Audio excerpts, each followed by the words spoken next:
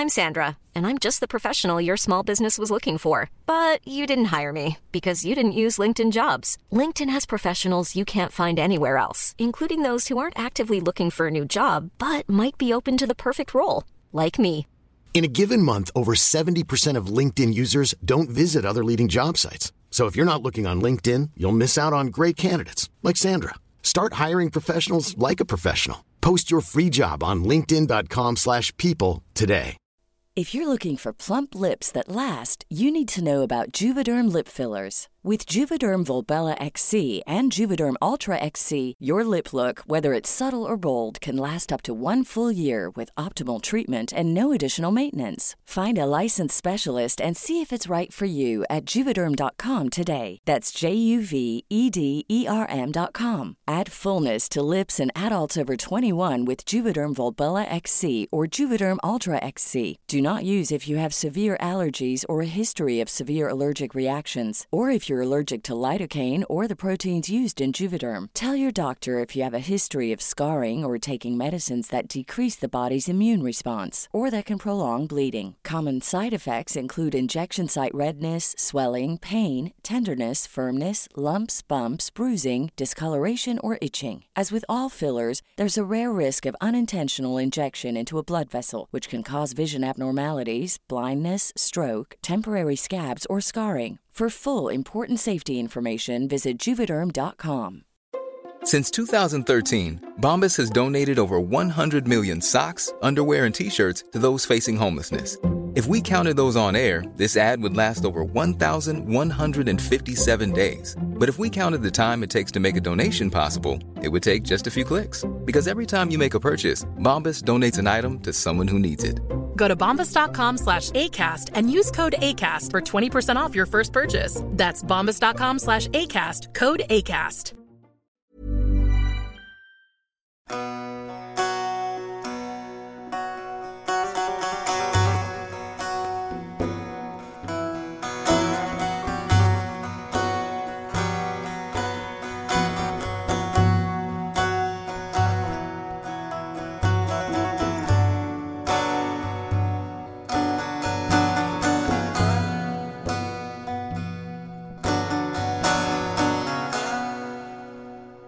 In one of my latest videos, I talk about the Sunni and Shia and what some of the differences between them are. And in that video, one of my main points is that we shouldn't view them as two distinct factions, like the Catholic and Orthodox churches in Christianity, for example. And this is not just because they are both internally diverse, but also because even from a generalizing perspective, they aren't even the two only branches of Islam. In a lot of YouTube videos, I see not just in YouTube videos, and generally, I see a lot of people we're talking about Sufism as its own branch, so that it becomes Sunni, Shia, and Sufi. But this is highly inaccurate, because Sufism is not a branch in itself, but Sufis are rather usually Sunnis or Shia. It's more of a dimension or practice within Islam. But there is another branch that is distinct from both Sunni and Shia, and one that is sort of often forgotten and not very much talked about. But if you do travel to the country of Oman, you'll find that a huge number of the population, maybe even a majority, follow this branch, which is known as Ibadiism. If you've never heard about Ibadiism, don't worry, and neither have most people in the world, including most Muslims. While they do make up a very small percentage of the world's Muslims, they do make up a significant portion, and even the sort of official version of Islam in the country of Oman on the Arabian Peninsula, as well as some populations in pockets in Tunisia and Algeria in North Africa. Today, the Ibadis are often known or viewed as a very moderate or tolerant version of Islam. And if we ignore the fact that this seems to imply that the Sunnis and Shia aren't these things, there is some merit to this claim. The Ibadis and the people in Oman generally have shown a great ability to coexist peacefully and tolerantly with people from other Muslim denominations and also from different faiths altogether. It may thus be surprising to learn that Ibadism is simultaneously a rather puritanical or strict interpretation of Islam, if those words are understood in a more nuanced and neutral way simply as a strict adherence to the religious law. These paradoxes will become clearer soon, but let's dive deeper and explore what Ibadiism is all about and how it came about. They originate in an early movement called the Khawarij or Kharijites, who seceded in protest from the army of the fourth Caliph Ali after he had signed an agreement with the later Umayyad Caliph Muawiyah following a civil war between the two, a battle called the Battle of Siffin. This group became known as the Khawarij or Kharijites based on the Arabic word to leave, the root kharaja, because they seceded from his army.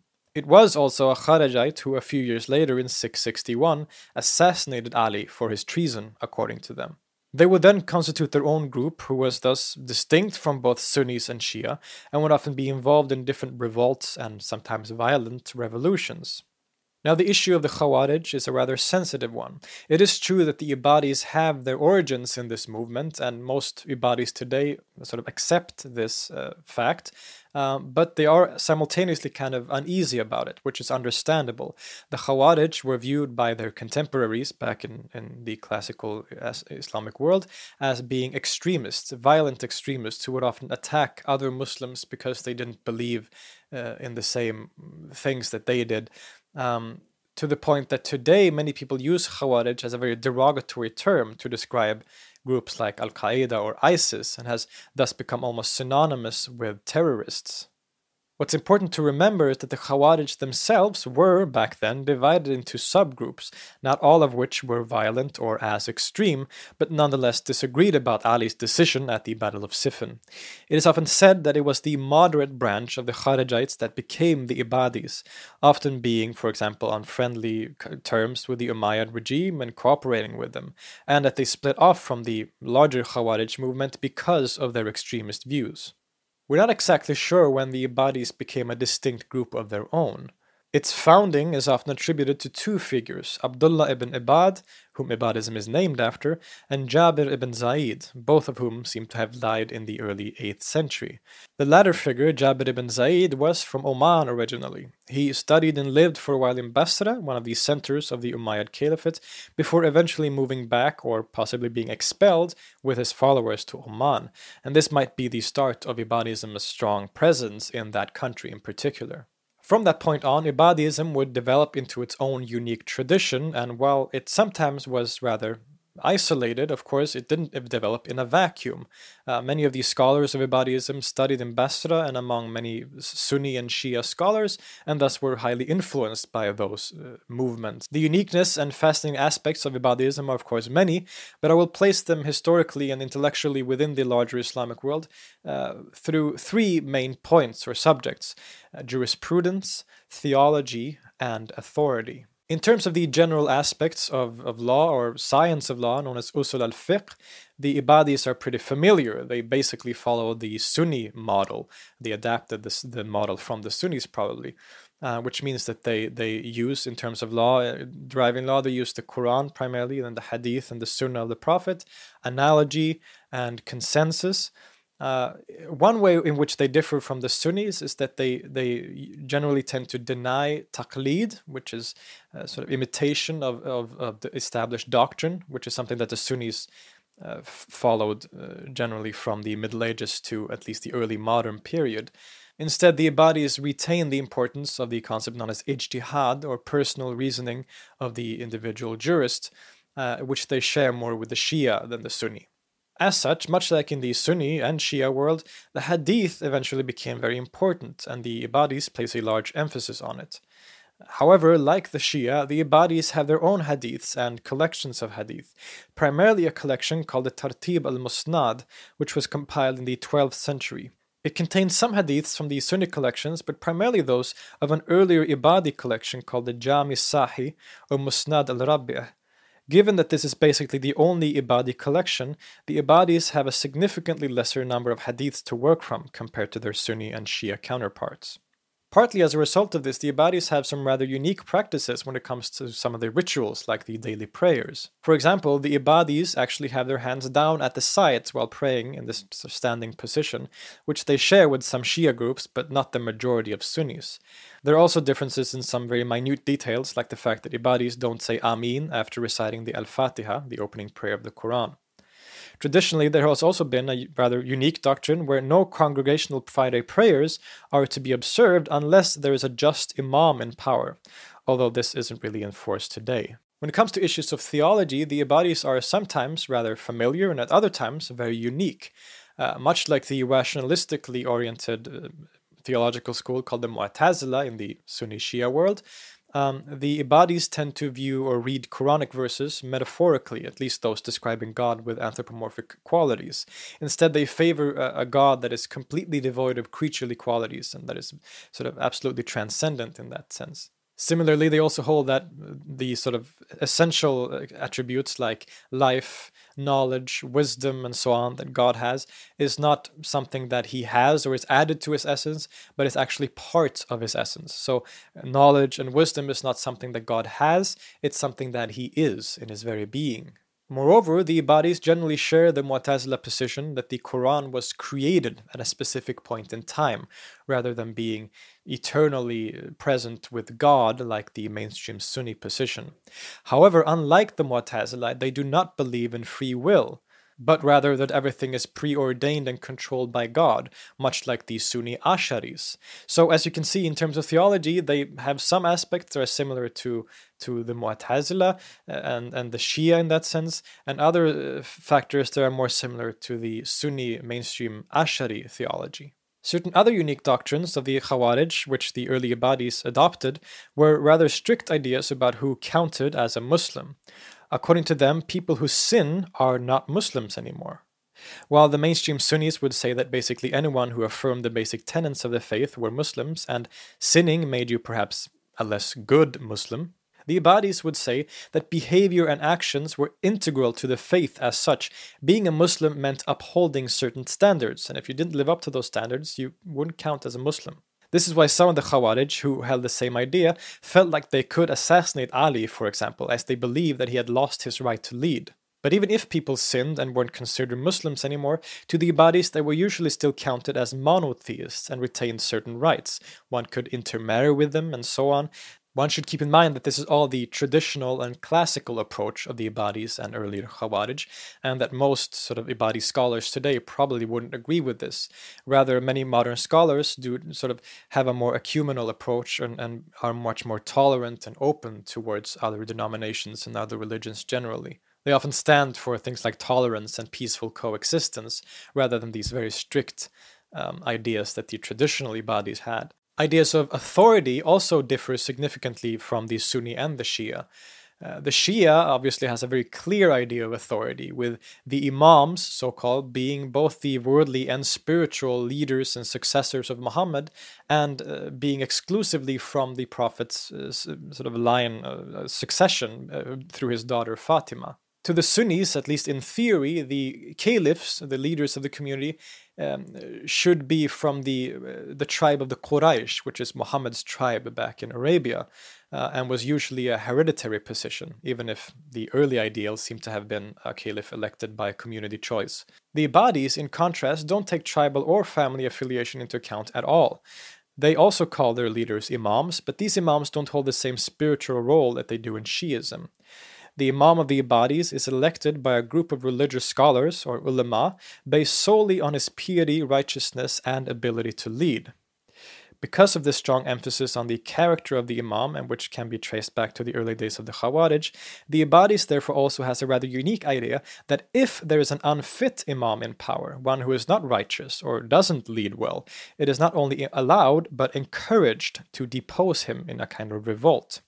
There is a saying that as long as you have 40 men who are willing to die, you ought to depose any unjust leader. This doctrine of the Ibadis is also why, like I mentioned earlier, they have held traditionally that no congregational Friday prayers are to be observed at all unless there is a just Imam in power. This is connected to this idea of authority. A land or nation that is ruled by a righteous Imam is called an imamate, and there have been a few Ibadi imamates in history. There were some early on in North Africa, but most have been in Oman and Zanzibar in East Africa, which was part of an Omani empire for a while. The last of these imamotes was established in 1913 by Nur ad-Din al-Salemi, and the last of the imams was Ghalib al-Hinai, who died in 2009. The Sultanate of Muscat and Imamate of Oman, so-called, was unified as the Sultanate of Oman in 1970, and thus ended the last imamate. The whole area has been since ruled by sultans, sort of more secular leaders, the latest of which was Sultan Qaboos ibn Sa'id, who actually just passed away, may he rest in peace. So what we have with Ibadism is what appears to be a rather paradoxical situation.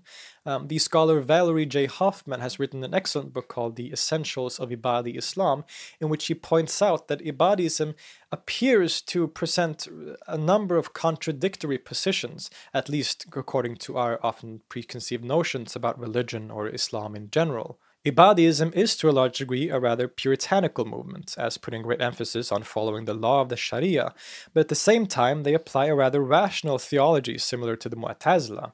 These are often two positions that we don't see going together.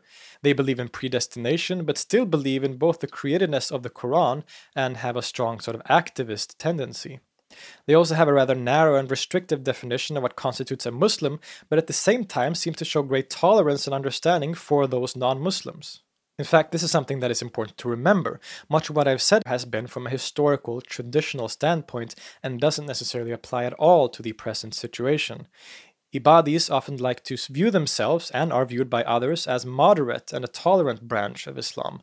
We can see this in Oman, as many different religious groups live side by side peacefully, and the general attitude of Ibadi scholars towards those of other denominations are usually ecumenal and more open. Ibadism deserves more attention and discussion, not just because of its apparent tolerance today, which is of course admirable, but also because it's a significant, unique, and very interesting branch of Islam that is often forgotten in these kinds of discussions.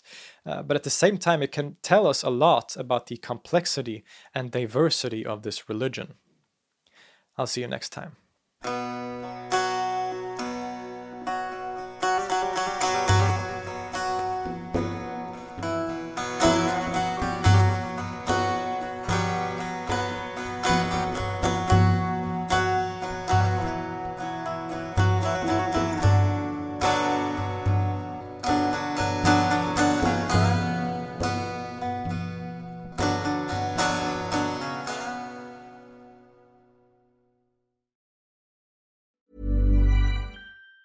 Even on a budget, quality is non-negotiable. That's why Quince is the place to score high-end essentials at 50 to 80% less than similar brands. Get your hands on buttery soft cashmere sweaters from just $60, Italian leather jackets, and so much more. And the best part about Quince, they exclusively partner with factories committed to safe, ethical, and responsible manufacturing. Elevate your style without the elevated price tag with Quince. Go to quince.com/upgrade for free shipping and 365-day returns.